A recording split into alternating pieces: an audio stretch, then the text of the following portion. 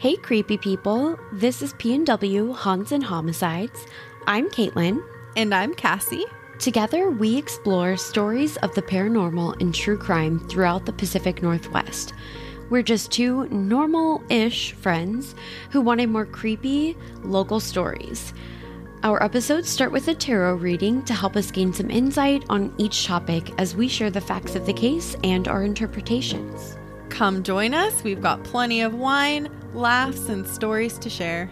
You can find our episodes featuring true stories from infamous as well as lesser-known true crime cases, like the murders in Tunnel 13 and Forest Park. As well as our spooky stories from Pike Place and the Oregon Vortex on Apple Podcasts, Spotify, Amazon Music, Stitcher, and many more. For all of you that are listening, if you have any true crime or paranormal stories that you want us to share, maybe with the whole Pacific Northwest, they don't have to be from the Pacific Northwest. If you would like to share, email us at pnwhauntsandhomicides@gmail.com.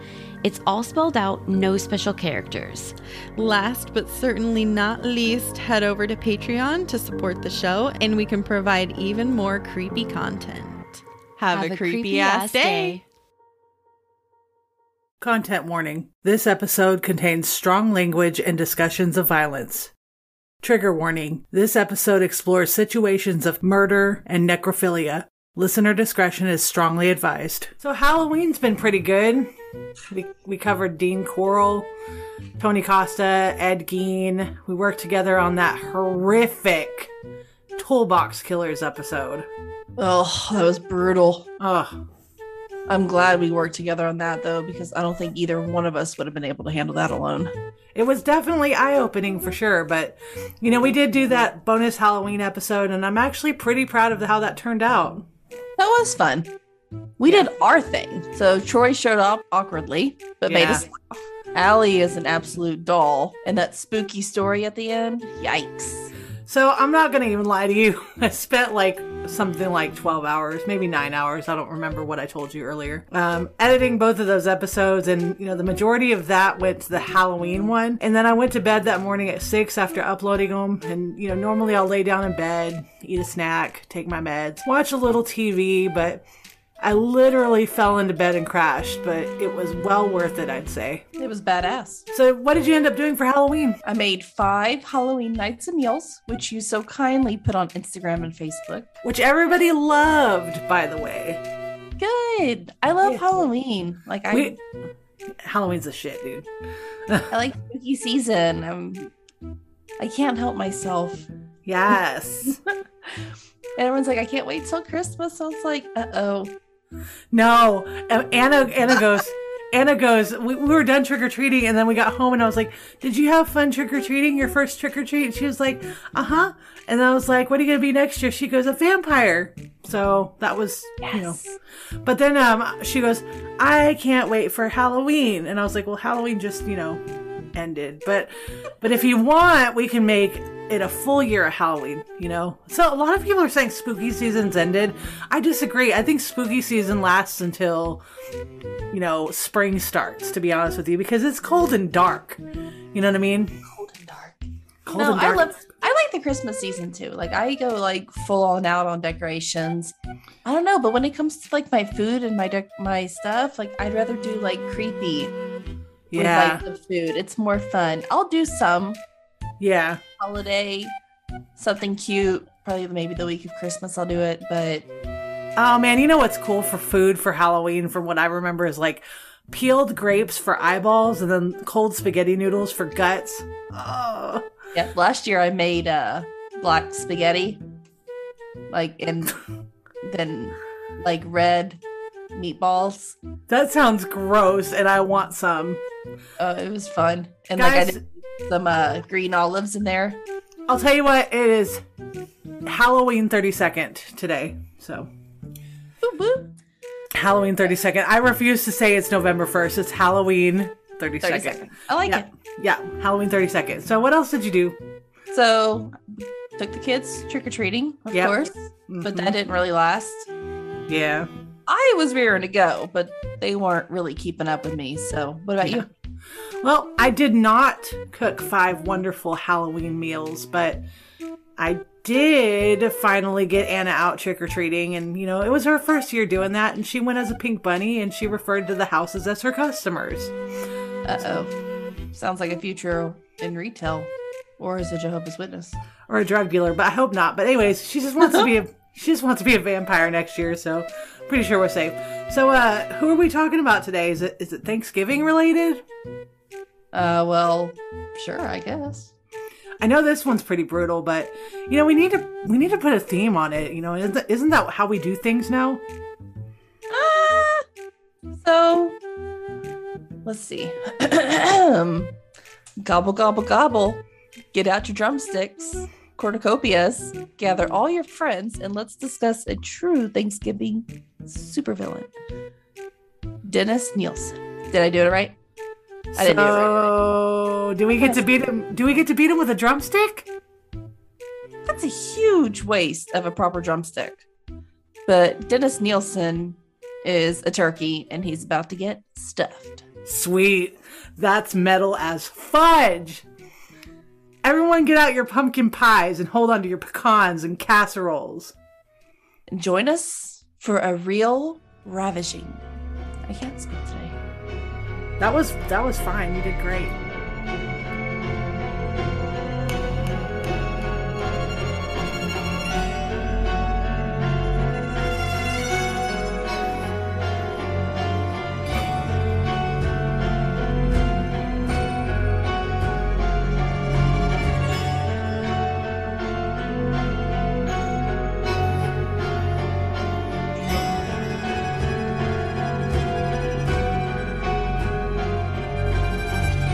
Hey guys, I'm Amanda. And I'm Court. Wait, what are we doing? I don't know. We never introduce ourselves. It's not like we can start now. They know who we are. But the new ones just tuning in probably don't. Oh, yeah. Also, just FYI, this is our first case abroad. Oh, wow. Yeah, episode 18, and we finally leave the U.S. Wait. Nope, you're wrong. That's not true. Papin sisters were from France. Oh, yeah. I must have forgotten due to trying really hard to block that from my memory. But thanks to you, I'm reliving it all over again. I'm very thankful to you. Well, Thanksgiving is coming. No turkey baster jokes. I'm thankful for that. Actually, I was going to recommend the movie Thanksgiving. The movie was so bad that they skipped right over part 2 and did Thanksgiving 3. Wait, what? Yeah, Google it. You'll see just Thanksgiving and Thanksgiving 3. The villain is a turkey. His name is Turkey, but it's spelled with an E instead of a Y. It's a really, really dumb movie, and it makes it all that much better. Okay, I'll check it out. Sounds like a fun, family-friendly affair. You know what else is a fun, family-friendly affair? No, what? The Papin sisters and their turkey baster. Jesus, Courtney. I was shopping online for turkey basters, and I found this masterpiece on Amazon. It's the Quiza Pro Fat Separator and 3-in-1 Turkey Baster. It helps you baste turkeys and make gravy. Comes in at a cool $52.95. So, Dennis Nilsen was born in Fraserburgh, Scotland on November 23rd, 1945 to Elizabeth White and Olaf Moksheim, a Norwegian soldier who traveled to Scotland in 1940 after the German occupation of Norway. He was a part of the Free Norwegian Forces. Olaf married Elizabeth White in May of 1942, and after a brief courtship, they moved into her parents' house. This is already sounding really, really dark and spooky. It should be. Oh. This is another messed up case. I'm seeing a lot of foreshadowing there, and just by you saying, so. Mm-hmm. And Moksheim. Moksheim. Lots of foreshadowing. Oh, yeah. But his parents, of course. His parents had a very difficult marriage. Oy. Did I throw you off? I don't know what to think about every single case I do. The parents are to blame. Oh, yeah. That's not true. The parents are not to blame on every single one. Not all of them. Okay. Anyways, off my rant. I'll step off my soapbox. Okay. So his parents had a very difficult marriage because Olaf didn't take it anywhere near as seriously as he did with the duties of the Free Norwegian Forces. Okay. So his parents were, of course, shitty ones that fought a lot. Okay. Dennis lived with his siblings, his mother, and his maternal grandfather, whom Dennis loved. Mm. Dennis claimed years later that seeing his grandfather's corpse at his funeral is what led to his behavior. Of course it's everyone's fault. I already don't like you, Dennis the Menace.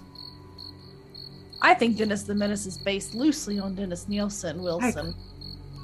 Yes. He would have been a great-grandfather. Great-grandfather? Wilson would have been the grandfather. Yeah. And well, Dennis, he's a menace. Somehow I doubt that, but, way to be factual. Plus, wasn't Dennis the Menace in, production a bit later? Anyway, well, that joke did not land. Back to Dennis. So his mother ended the marriage, deciding that she rushed into things without thinking. And her parents were supportive of this as they never approved of Olaf. Bye, Olaf. I keep wanting to say Olaf, Yeah, I imagine typing hard. Olaf would autocorrect to Olaf quite a bit. So she ended up remarrying and having 4 more children, so after that she ignored her older kids often, according to Dennis. Oh, I bet he loved that. Something about this screams sibling rivalry. I wonder if Thanksgiving was always peaceful for them. Well, considering that Thanksgiving is an American holiday, I feel like Thanksgiving was super peaceful for them because they did not celebrate it. Oh, okay. So Dennis was considered to be a quiet but adventurous kid. Someone that thought his paternal grandparents were cold and dour, and having an especially close bond with his maternal grandfather, whom would take him on picnics and carry him on his shoulders as they went out. And they took these especially long walks along the harbor, which is described as a long stretch of beach with sand dunes that rose 30 feet behind the beach. Sounds beautiful. It does sound really pretty. Yeah. I kind of went and looked at pictures. It is really pretty. So he did later describe this period of his life as one of the great contentments and recalled his grandfather as a great hero and protector. And he would say that the times with his grandfather left to be a fisherman, that he would just feel very empty. Man, I had an uncle like that.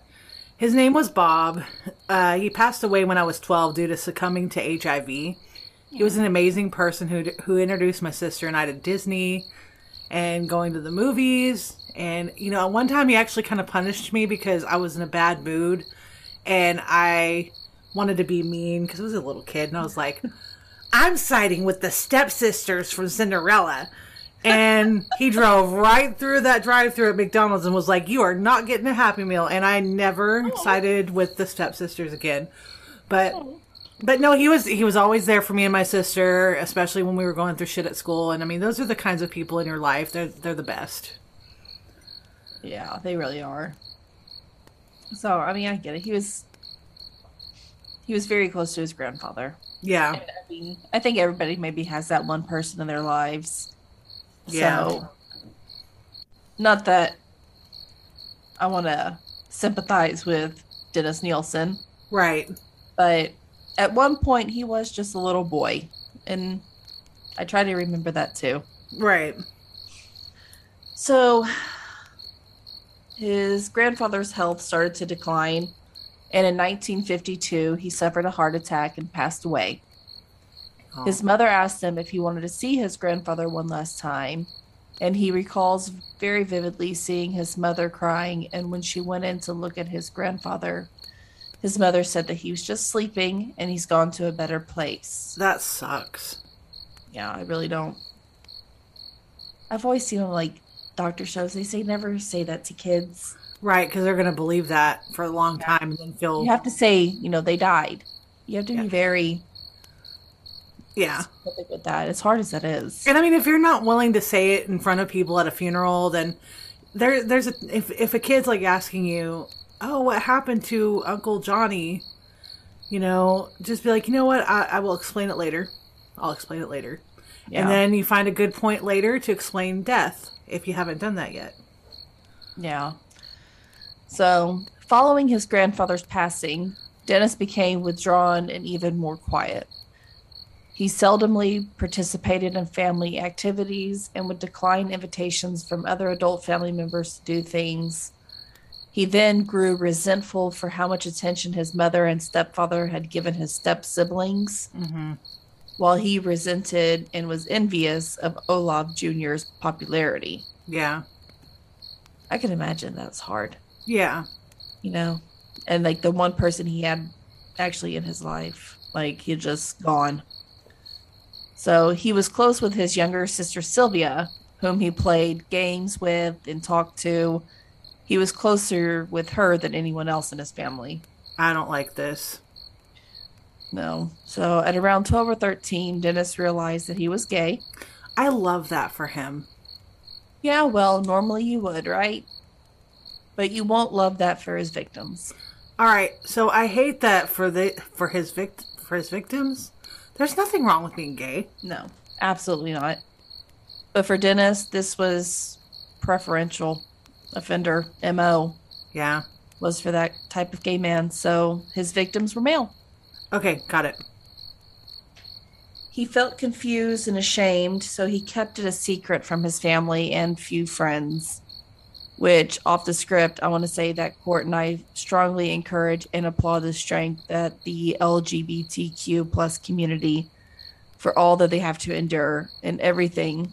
We can only imagine how tough it has to be and see evidence to that to this day. Yep. One example will be the case of Matthew Shepard, which we will cover in the future.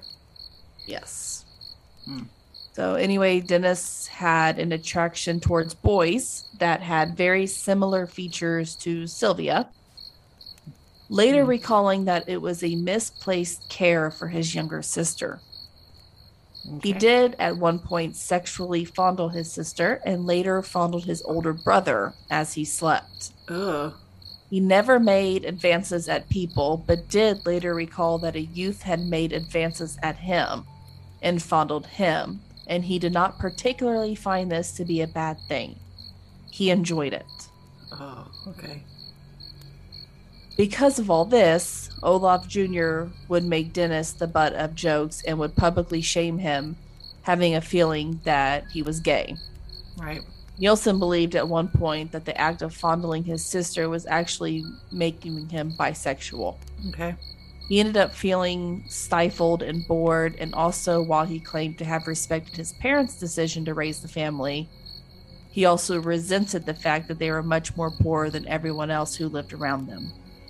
Yeah, that's kind of easy to feel a little resentful. I mean, it's not necessarily anybody's fault, but it's not difficult to feel resentment.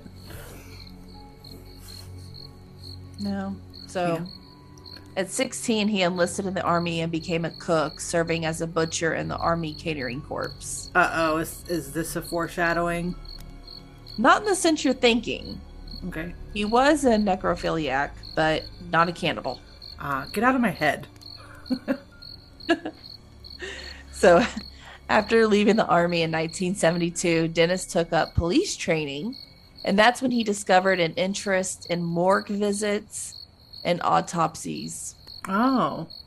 Yeah. He resigned and went on to become a recruitment interviewer. Well, that's kind of a... I was like, what is that? That went like from sunrise to sunset right there. Like he went from autopsies to like corporate. It's a little weird. I was like, okay, that threw me. So this is where he met David Painter, who was a coworker of his. Okay. In 1973, David Painter went to the police claiming that Dennis had taken pictures of him while he was asleep. Ugh. Yeah. Dennis was brought into the police station for questioning, but ultimately was released without charges. This kind of makes me mad because back then he had a really hard time proving photos, and he likely used like a Polaroid camera. Yeah. Ugh. Yeah. Whoever got their hands on those. Sorry. Okay. Sorry. That's why I can't do that work. So, fast forward to 1975. Mm-hmm. Dennis moved in with David. I don't know how to say his last name. Gallican? Gallican? If this is Scotland, I'm gonna... Gallican? Okay. We're doing our best. Yep. I can't do accents, y'all. I can, but I'm not gonna try right now. So, Gallican. All right. So, David. We're going to go with David. David G. Okay, David G. Sorry, I really don't want to butcher his name, so. Understandable. So, it's 1975. Dennis has moved in with David G. In a garden apartment in North London. Although David denied that they had a relationship, they did live together for a couple of years and then parted their ways. When they separated, Dennis apparently started spiraling, and 18 months later, he committed his first murder. It's so weird that just like with the toolbox murders, you know how Lawrence Bittaker, he kind of spiraled after he and Mary broke up? It's kind of like the same thing. Right? Ugh. So it seems to be one of the most common themes in some of these cases. Yeah, for sure. And in December 29th, 1978, Dennis is at a local pub and he meets a young man that he invites back to his home.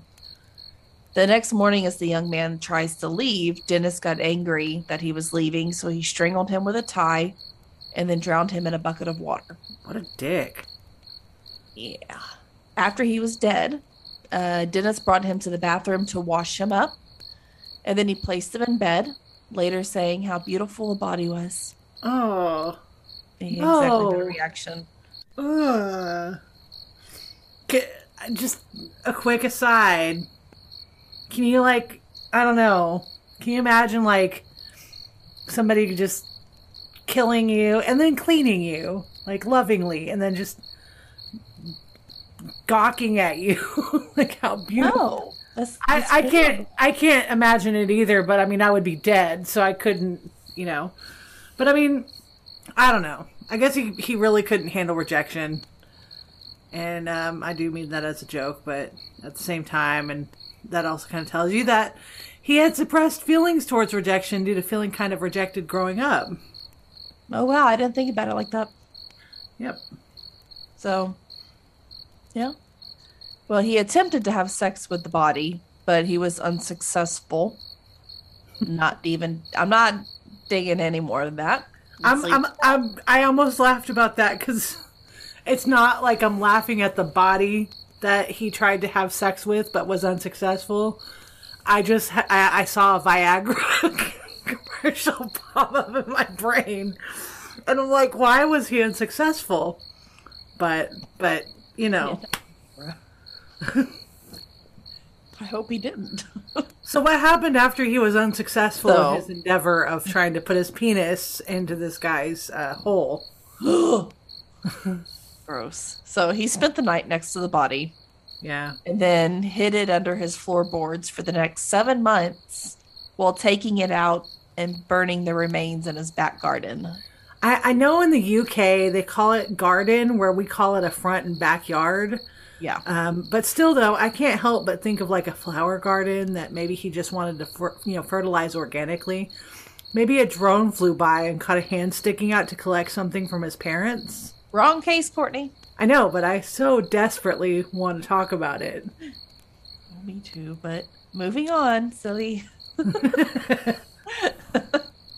So Dennis had another close call with police in October of 1979 when a young student accused him of trying to strangle him during a bondage play type of thing. Okay. Despite the student's claims, no charges were pressed against Dennis. I imagine BDSM and the like were super freaky back then, because back then was it was coming of age, but it was slightly more conservative than it is now, so it's my whole theory that, like, the more conservative somebody might be, the more freaky deaky they are behind closed doors. Mm-hmm.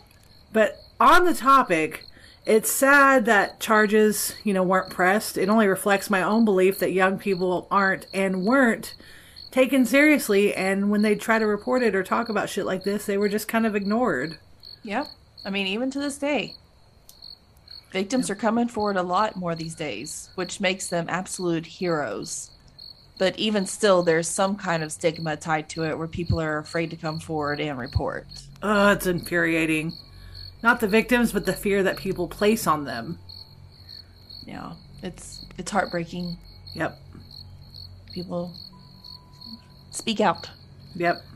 So Dennis encountered his second victim, a Canadian tourist, Kenneth Ockendon, at a pub on December 3rd of 1979. Following a day of sightseeing and drinking, which ended at Dennis's apartment, he again got mad when Kenneth tried to leave and strangled him to death with an electrical cable this time. Okay, dude. You seriously need to learn to, handle your rejection a bit better. Yeah, I don't think he's going to. So after this, he cleaned up the corpse as he did before, and he shared the body. He shared the bed. He shared the bed with the body overnight. And he was probably gawking at it and telling it how beautiful he was. Just makes me sick. Ugh. So he took photos at this time, engaged in sex, Okay. and finally put the corpse under the floorboards.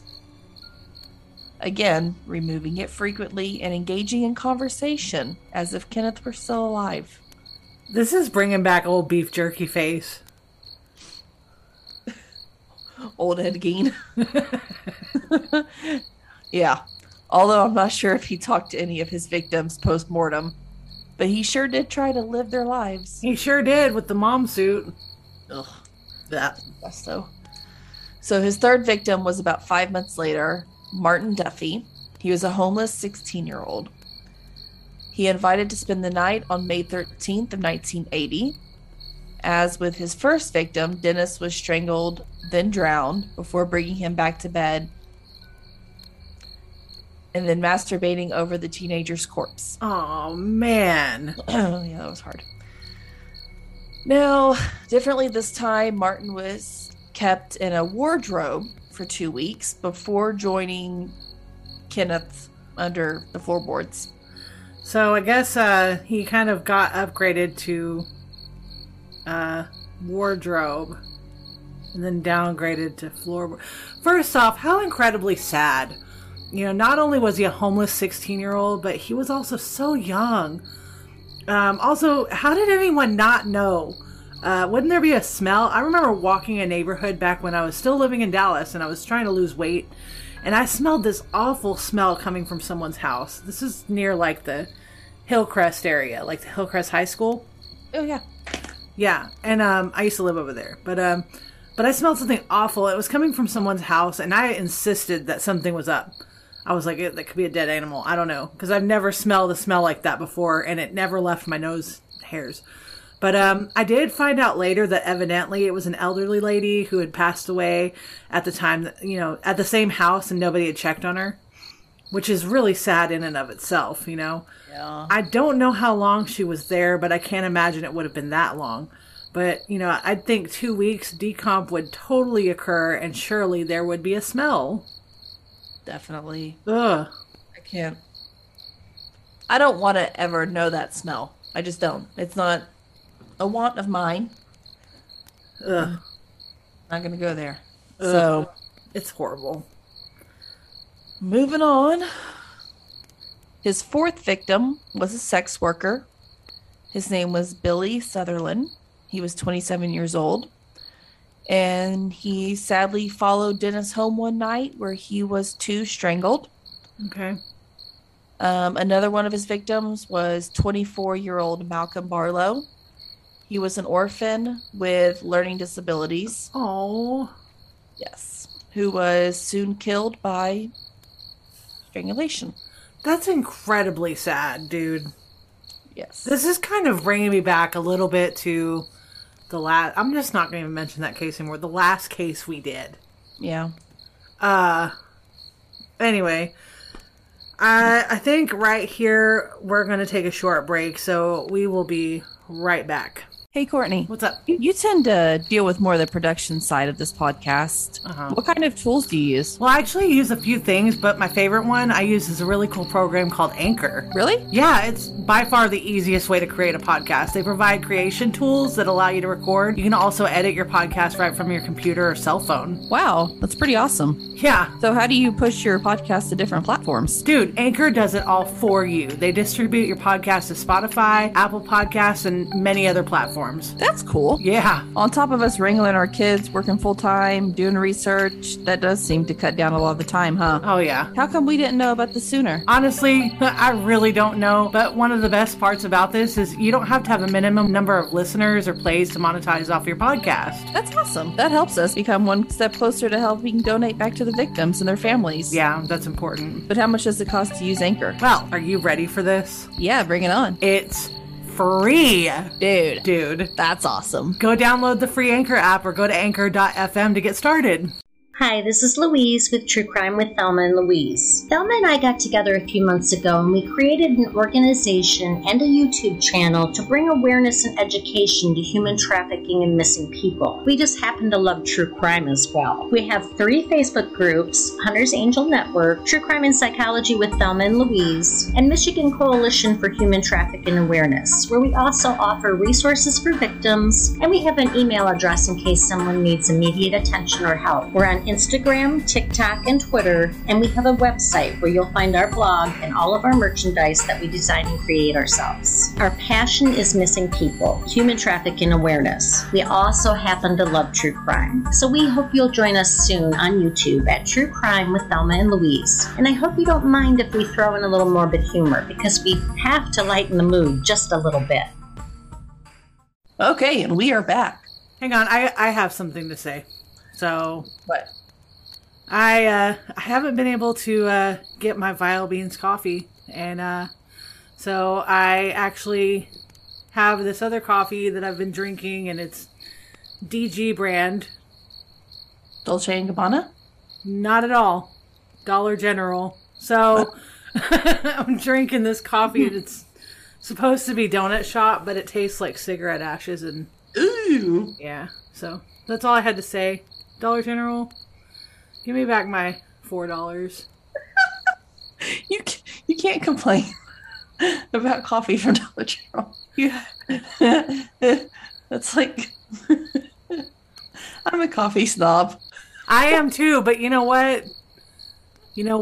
I'm a little on the broke side, so I had to go to Dollar General today to go get some toilet paper and coffee. My toilet paper was like $1, but I would much rather have $1 2-ply toilet paper from Dollar General than their coffee. So it works for right now, but yuck.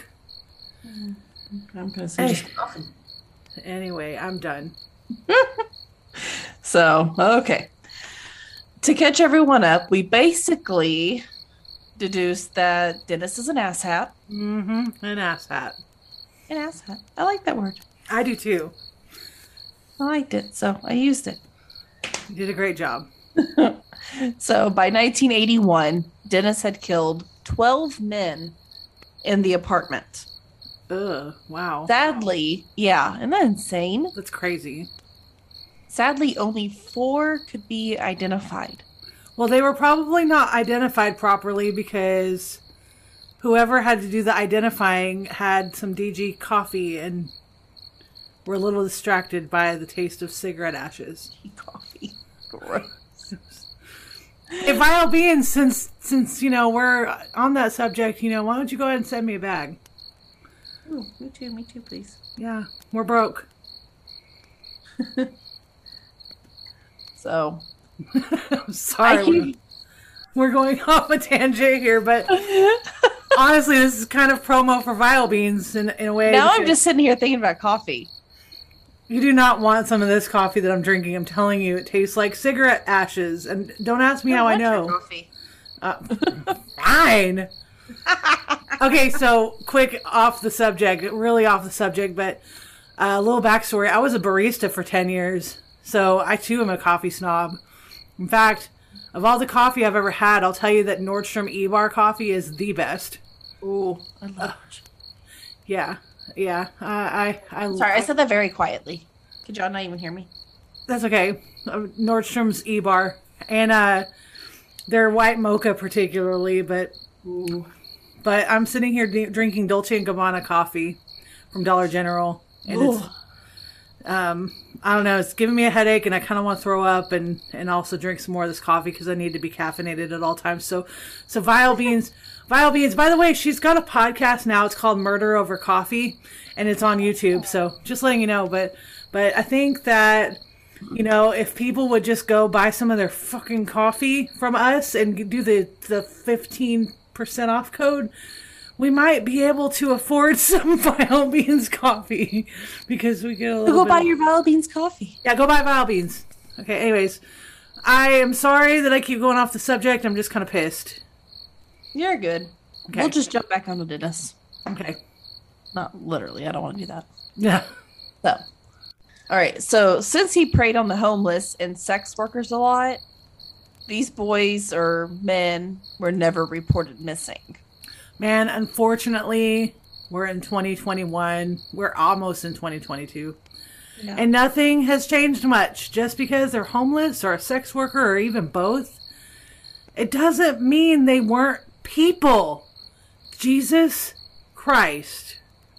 I know. It's heartbreaking. So heartbreaking to me. They're still people. They're still, I mean, probably not in their lives, but they're still somebody's son or daughter or exactly, you person. Know. And I mean, we can't judge them for being homeless or a sex worker. I mean, they either wanted to be on that path or had no choice but to be on that path. No matter what, it doesn't make them any less of a person than you or me. No. So, fuck. So, Dennis claimed that he went into a killing trance and on 7 occasions actually freed the men rather than killing them because he was able to, quote unquote, snap out of it. Good for you, Dennis. You fucking hero. Yeah, many victims were not so lucky. And that was sarcasm, by the way. I hope everybody caught that. Hope so. I did. Okay, good. So, by the time Malcolm Barlow was killed, Dennis was forced to put him under the kitchen sink. Okay. Who forced him to do that? I put I don't know why I do that on podcast. Like I'm quoting with my fingers. You guys can't see me, but no, I know. But I mean, I want to know. Forced, right? But who forced him is what I want to know. Like nobody fucking forced him to do anything. I guess him running out of space forced. Dennis forced Dennis. Dennis forced Dennis to put this poor victim under the kitchen sink. Mm-hmm.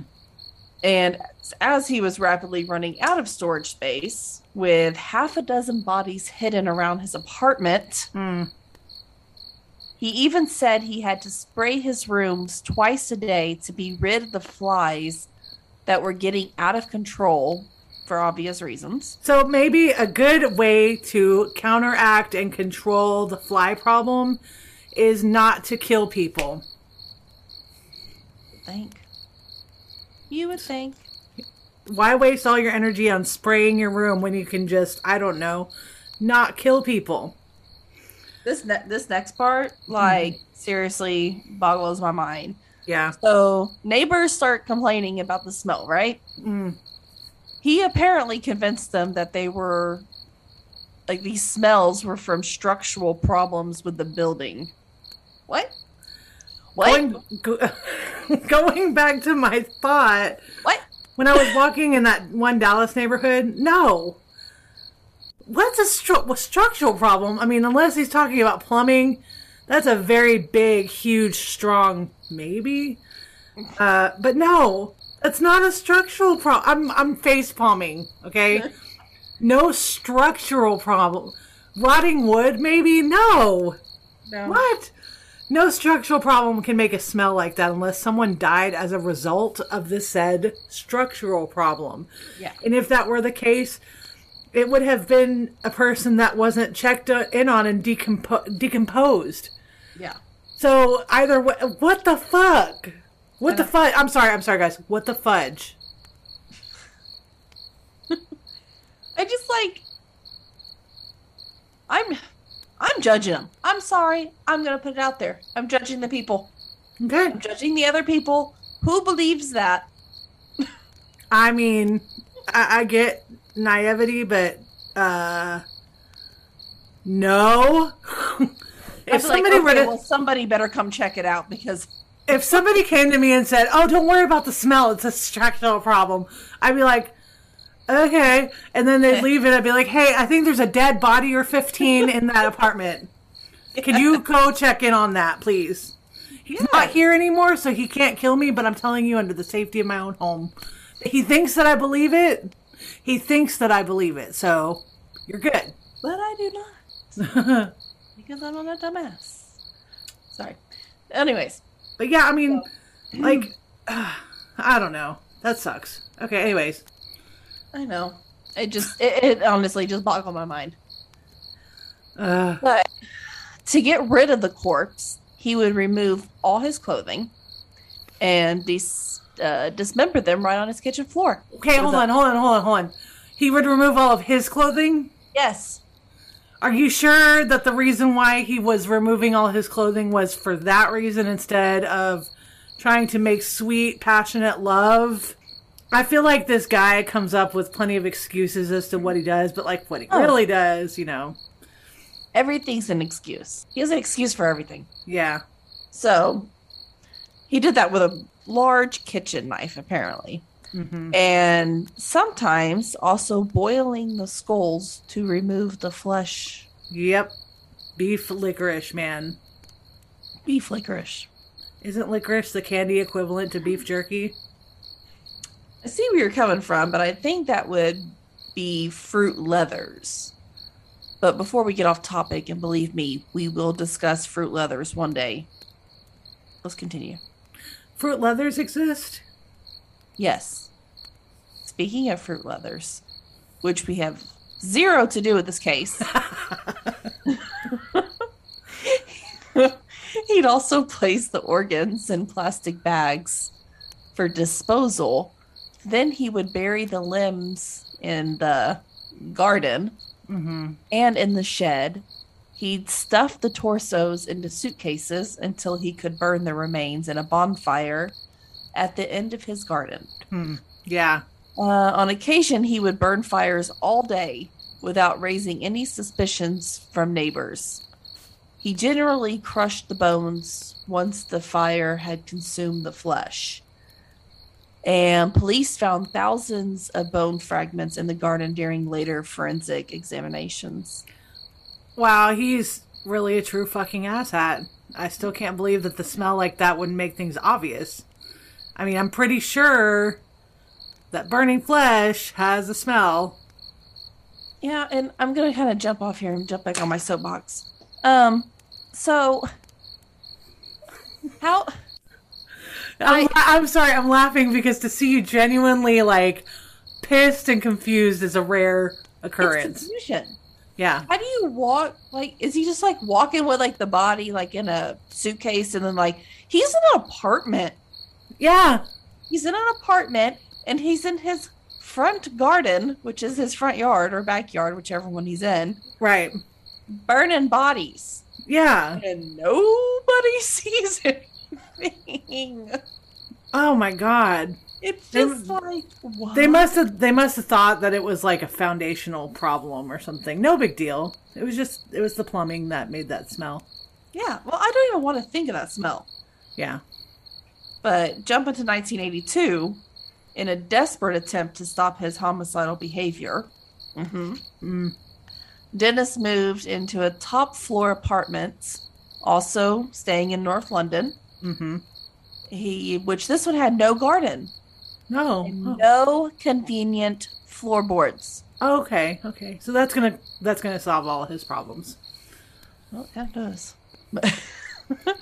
Despite his attempt, Dennis strangled John Howlett, who was 23 years old, by drowning him in a bathtub after 3 unsuccessful attempts to kill him one night.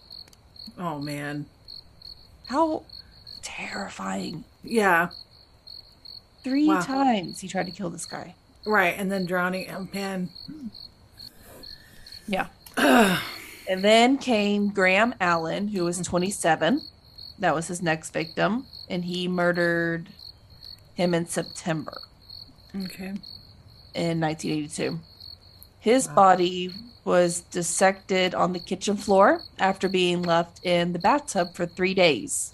What the actual fudge sickle? Trying to work on my cursing. I'm seriously fucking trying.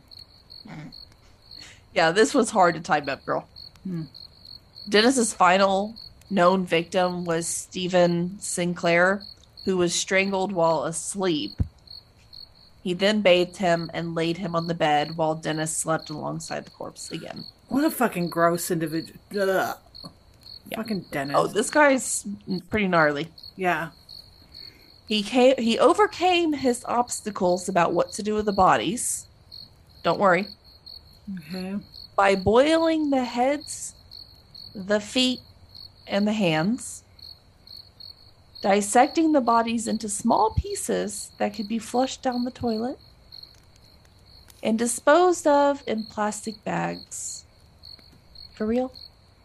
This is giving me some Ed Gein and Tony Costa vibes. Right? Yeah. And I know some of our listeners are going to be like, why do y'all keep referring back to other crimes y'all have covered? Well, the reason is because we're kind of showing you that there's a lot of similarities in all these cases. Thank you for pointing that out for me. Yeah. So there were 5 other tenants where Dennis lived. Apparently nobody even knows this. Okay. None of them knew Dennis very well. I can just assume that he was a recluse. Right. And yeah, I think he liked being by himself. This was evident in his early life, so I wouldn't be surprised. Yeah. And in early February of 1983, one of the neighbors called out drain specialist Dino Rod to investigate a drainage blockage. Why do I feel like Dino Rod is like a superhero? It's a bird. It's a plane. It's Dino Rod. Or like Batman with the big Dino Rod symbol in the sky. I'm Dino Rod. I liked your Batman accent. I did an awful job. Awful job. I apologize. I like it. Thank you. I'm Dino Rod. I am Dino Rod. Fuck it. Let's keep going. All right. So while all the other tenants, including Dennis, watched the plumber discover rotting human remains when he came up from the outdoor manhole. I'm just going to ad-lib in here too that could you just see everybody standing outside and watching this guy and Dennis is just standing in the back. I'm just sitting there imagining that it's like a spectator sport and everybody's rubbernecking and they're just if it were me, I would do this. And the other guy, no, if it were me, I would do this instead. And then this person randomly walks up and, oh, do you see that pair of pants? How much is that pair of pants? I want to get that for my husband. And it's just everybody's having this conversation about everything while watching this occur. Same fucking people who are oh, okay, I believe that smell came from what, a foundational problem? A structural problem. My bad. Structural problem. I mean, I don't know. every time I think about this in my head, I can just see him just bobbing his head kind of in the back. I want to know what the name of this apartment is. That way anybody that I meet that's ignorant and stupid. Hey, I have a place for you to go live. Yeah. I know the place. So, anyways, stepping down off my soapbox. Yeah. It was decided right then and there that a full inspection would be conducted the next day. Oh, God. Okay. Of course. After which the police would be called in to investigate. Dennis was very nervous for obvious reasons and tried to cover his tracks by removing the human tissue from the drains himself that night. But he was spotted by the downstairs neighbor, who became kind of suspicious of his actions. Suddenly?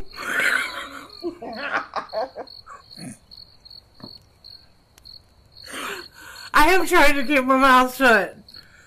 Why couldn't they have investigated this that day? I mean, I get that investigations can be lengthy, but there's fudging proof right there. I mean, like, seriously, why were the cops not, like, there within minutes? And then, like, pulling body parts out of a drain. Oh, well, we'll just call the investigators tomorrow.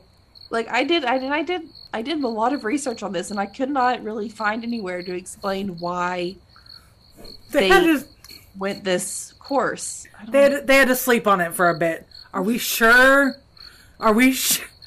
Man, this is just, it's fudging crazy. I really don't understand that part. It just drives me insane. It's fudging ridiculous. Oh my gosh. Oh. What the fudge? I'm with the fudge. What the fudge? So, Courtney, you really don't have to work on your cursing. You said fudging and all, and I can't help thinking about poop. I'm actually thinking about fudge, like what we would get during Thanksgiving. Are you ready for Thanksgiving, I take it? Actually, no, because I'll have to be the one to cook, which fucking sucks. Oh, I try to avoid that on Thanksgiving. Jumping back to Dennis the Jerkface, he was met on the evening of February 9th, 1983, by Detective Chief Inspector J. Who was a day late and $1 short. Sounds like a superhero, like a bad superhero name. Chief Inspector J. Okay. Who informed him that they wished to question him in relation to the human remains that had been discovered in the drains. I am blown the fuck away. I don't know why he was a suspect. Hey, by the way, so we just found these body parts, and is it okay if we question you about those?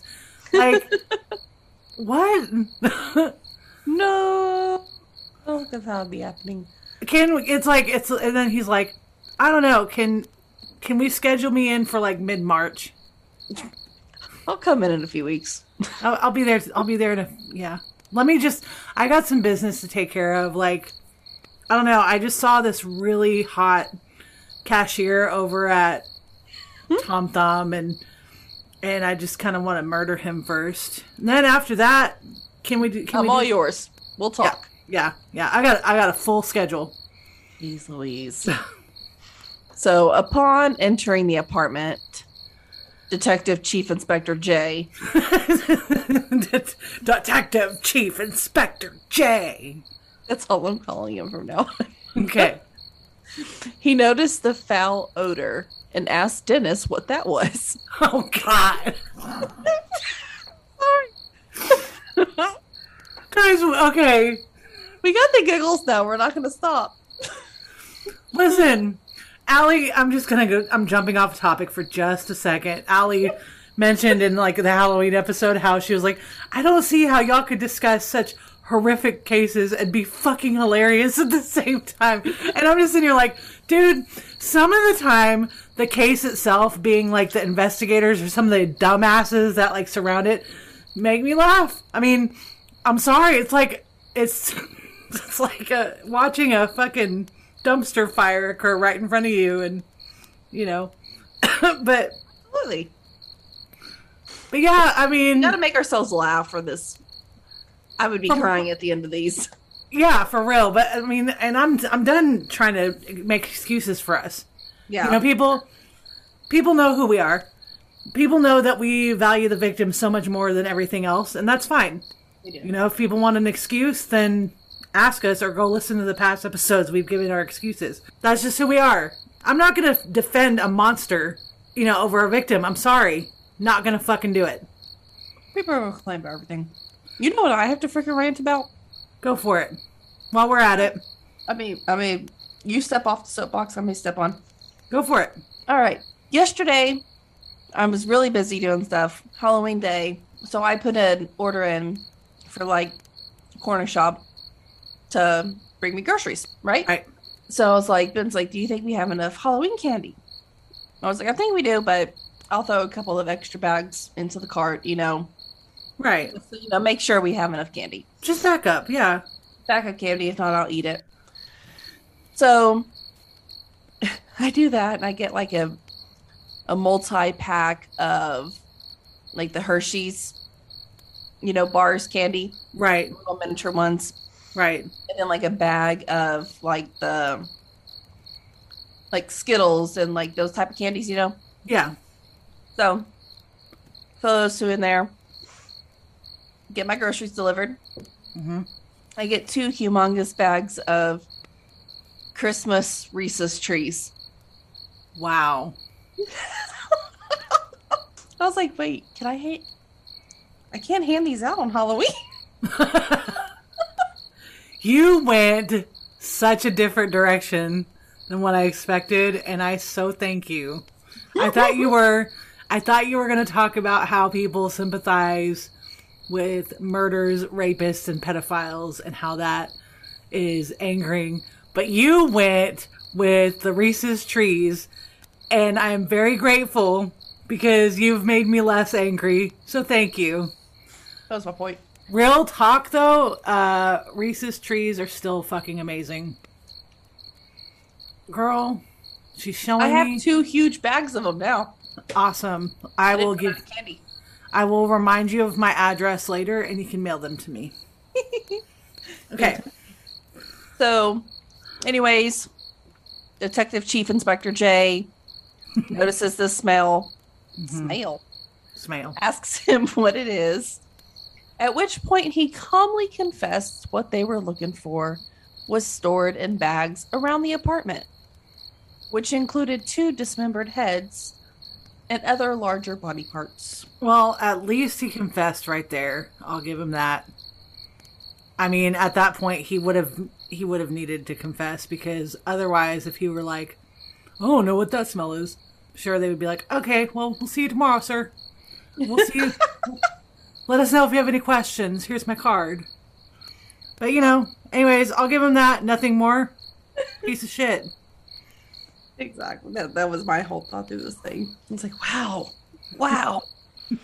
So after his arrest, he immediately provided exact details about his killing spree, admitting to killing 15 young men. Despite receiving a legal caution, he also admitted to the attempted murder of 7 others. Wow. Yeah. Although he can name only 4 of them. Okay. At no point did he show any remorse. He appeared eager to assist the police with evidence against himself, even taking them to his old address to point out specific disposal details. Okay, so I don't know why, but this reminds me of, like, I don't know. You go to a new job, right? Say you're fantastic at tech. Okay? And your manager is trying to show you how to work or train you in this new job, and you know so much more than your manager, right? You would be Dennis Nilsen in this case. The manager's like, "So tell me about, I really don't know what HTML code is," and you're just like, "Okay, so this is how it's done." It's like, yeah. That's kind of what I'm saying is, like, these investigators are just like, I don't know what to do. And Dennis Nielsen's like, "Dude, okay, look, listen, I'm just going to tell you right now, I fucking killed these people. I did this and this and this. Here, I'm going to show you where, and I'm going to show you how to be an investigator." And then the investigator's like, "Are you sure?" Dennis is like, it's right fucking there. It's right fucking... Do you see that bag? There's a head in it. It's right there. Let me take you on my tour. And the police, or the investigator's like, I don't know if that's a head, though. It looks like an awfully large rock. It's a fucking head. I shrunk it in a pot. Let me show you where else I put everything. I don't know. Anyway. I'm glad he did. Yeah, I'm telling you, they would have needed him to do that. Yeah. Because otherwise the police investigators would be like, okay, bye. Yeah. Exactly. I get so much hate for that. I don't really care. And stepping off the soapbox. Yep. We need a button. Yep. Make us called we have a mute button. I'll just mute myself next time. We just need a sound. I'll just mute it, and while you're going on your notes, I'll be like talking, but you can't hear me. I'm sorry, guys. I'm sorry, listeners. You're gonna hear me tonight. Okay. And mute. Okay. So. Well, I don't know, but I feel like maybe he wanted help.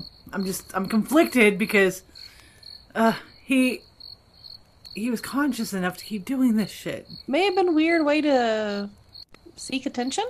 Some criminals do it for attention. You ain't lying. Yeah. I want to take a minute to say the names of the known victims. Okay, this is the most important part.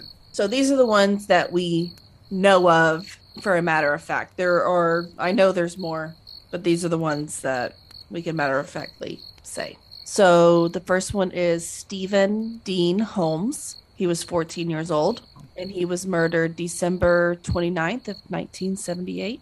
Our next one is Andrew Ho. We do not know his age, and he was attempted murder in August of 1979. Next one is Kenneth Ockendon. He was 26 years old, and his life ended on December 3rd of 1979. We have Martin Duffy, 16 years old. He was murdered on May of 1980. Next, we have William Billy Sutherland, age 27, and he was murdered in August of 1980. We have Douglas Stewart. We do not know his age, and he was an attempted murder that was in August of 1980. The same as Billy. They're all so young. Oh no. Yeah, it's high.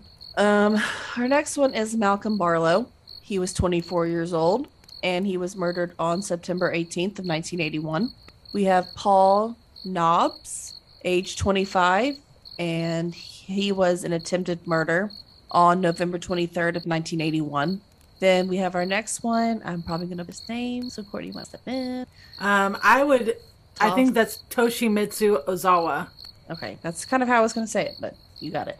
We do not know his age, and his attempted murder was December 31st, 1981. All right, and then we have John Howlett. Dennis had called him John the Guardsman. Couldn't really find more into that, but I'm still going to dig. We don't know his age, the exact, and he was murdered in March of 1982. We have Carl Stoddard, who was 21 years old, and he was an attempted murder in April of 1982. Two more. One is Archibald Graham Allen. I don't know his age, and all we know was he was murdered in late of 1982. Wow. And the last one was Steve Sinclair. He was 20 years old, and his life ended on January 26th of 1983. Wow. So since there are so many victims, we didn't have much to go off of, but to get to find the details of their lives. But Amanda and I would like to remind everyone that these victims, like all victims, they had their lives basically stolen from them, and for the sick pleasure of somebody else. We have these victims and their families in our hearts, and hope, as always, that some kind of closure and peace has been obtained. Yes, absolutely.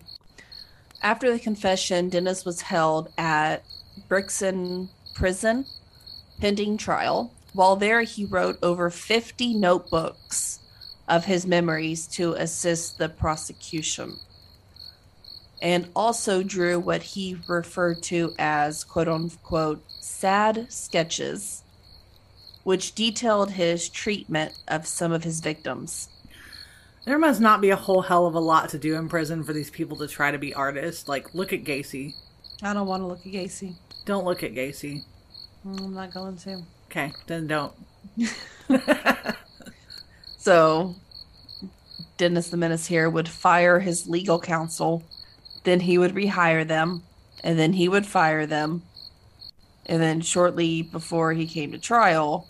So, Dennis is the Karen of criminals. Yeah, the Donald Trump, maybe. I mean, we're not a political podcast, so I'd like to remind everyone that Donald Trump did have a TV show where he fired everybody. He also did that in office, but we won't go there. Ah, yes. The Karen of criminals. The Chad, actually. I think it's Chad, the male Karen. Chad the Impaler? Chad the Impaler, basically. Like Vlad the Impaler, but instead of Vlad, it's Chad. Chad. Who names her? Oh, never mind. So his trial started on October 24th of 1983. Okay. He was charged with 6 counts of murder and 2 charges of attempted murder. He pleaded not guilty to all charges, citing no responsibility due to a mental defect. Yet he readily confessed and was completely of sound mind doing all this. That adds up a lot. I'm really bad at math, but that adds up. Yeah, you are bad at math because that does not add up. No, it doesn't at all.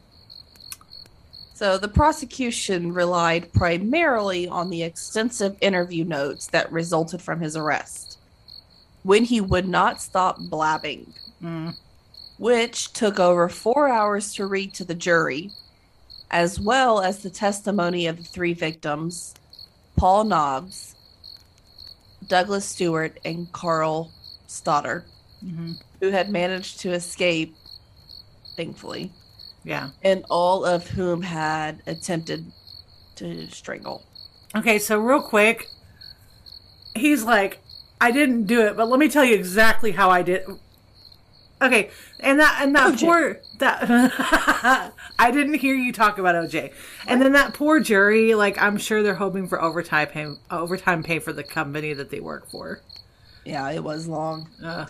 So despite attempts by Nilsen's defense to undermine the testimony of these victims by introducing evidence of their sexual encounters with Dennis, their horrific testimonies inflicted serious damage on the defense's case. Well, fudge to the yes. That's good. Yes. Fudge. Physical evidence included photographs of the murder scenes as well as the chopping board that he used to dissect the victims. And the cooking pot to boil the skulls, feet, and hands. So basically, never eat in anybody else's house again because they could have cooked something unsavory in those pots. Got it. Courtney, your note-taking skills are on point. Thank you. I'm proud of you. Thank you. You're really not that big of an airhead. Thanks. So the defense relied mostly on the testimony of 2 psychiatrists, Dr. James McKeith and Dr. Patrick, let me say Galway. Yeah, Galway. So McKeith described Dennis's troubled childhood, his inability to express feelings, and the resulting separation of mental function from physical behavior, which affected his own sense of identity. And it implied an impaired responsibility on the part of Dennis. Yeah, okay. Under intense cross-examination by the prosecution, however, McKeith was forced to retract his judgment about diminished responsibility. Wow. Yeah. The second psychiatrist, Galloway, diagnosed Nilsen as suffering from a false self syndrome, quote unquote. It's characterized by outbreaks of schizoid disturbances, which made him incapable of premeditation. But most of his testimony was extremely technical, even giving the judge cause to question Galloway's complex diagnosis. That speaks volumes. Yes, and schizoid seems to be, it's commonplace in all of these cases, right? Yeah. And yes, it totally speaks volumes. So the prosecution called Dr. Paul Bowden as a rebuttal psychiatrist who had spent a lot of time with Dennis. So sad, I'm sorry for him. Though finding no evidence for the testimony from the defense psychiatrist, he stated that Dennis was manipulative with some of the signs of mental abnormality, but nevertheless still responsible for his actions. Commonplace. So the jury retired on November 3rd of 1983. I bet they were fucking happy about that one. They retired. I feel sorry for this jury. Yeah. They were actually unable to reach a unanimous verdict. Okay. The following day, the judge agreed to accept a majority verdict. And at 4:25 p.m., they delivered a verdict of guilty on all 6 counts of murder. Bye, fuck ass. Bye. So the judge sentenced Dennis Nilsen to life in prison without eligibility for parole for at least 25 years. I feel like that isn't good enough. Nope. Parole even a possibility. I feel like parole should be reserved for people who commit lesser crimes.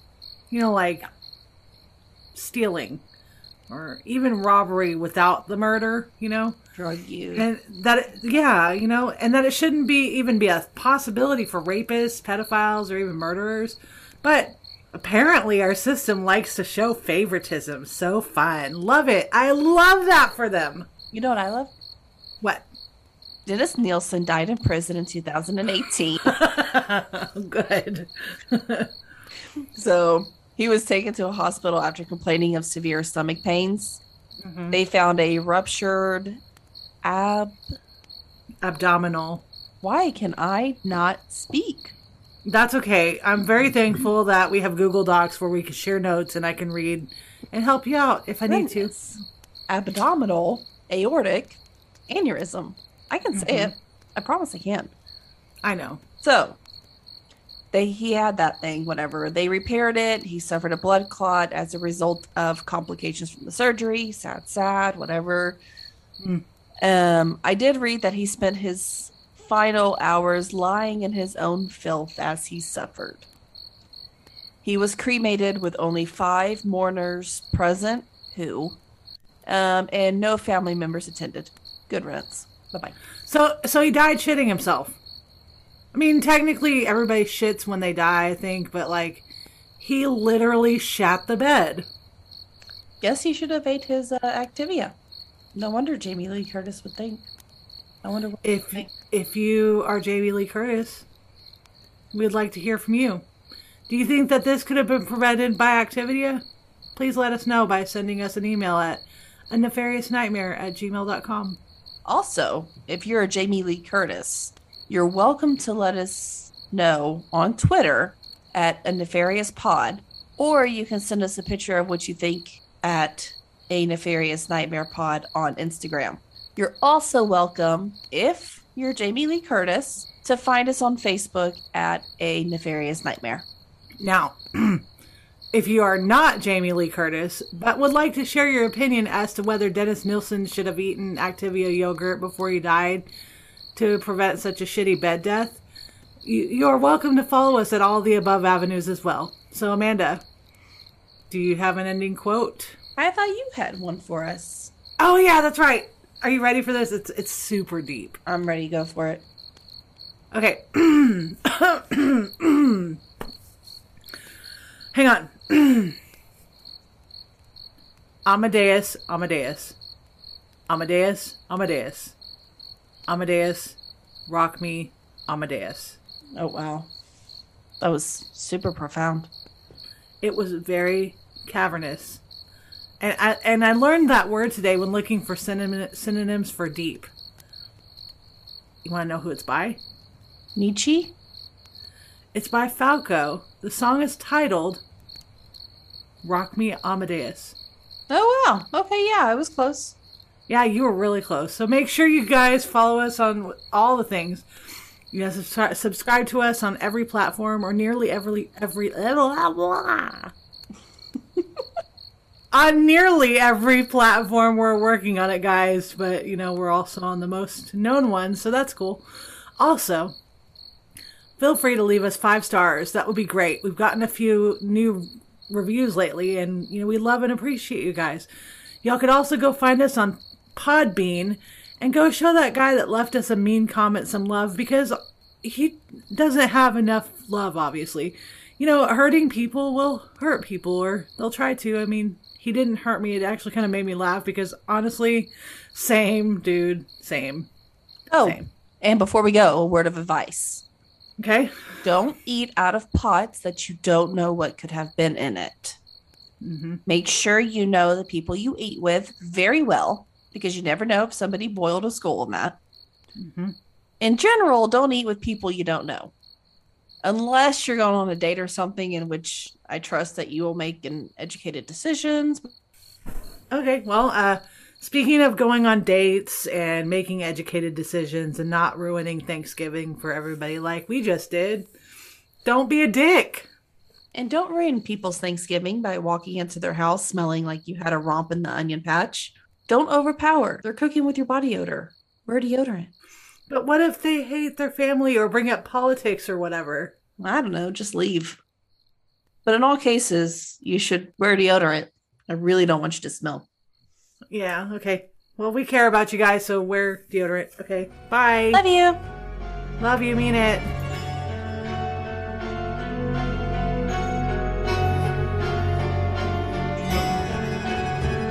Thank you so much for listening to A Nefarious Nightmare. Music used in this podcast was created by Ghost Stories Incorporated. You can find their music on bandcamp.com. We do have social media. You can follow us at our Facebook page at A Nefarious Nightmare, or you can follow our Instagram, Nefarious Nightmare Pod.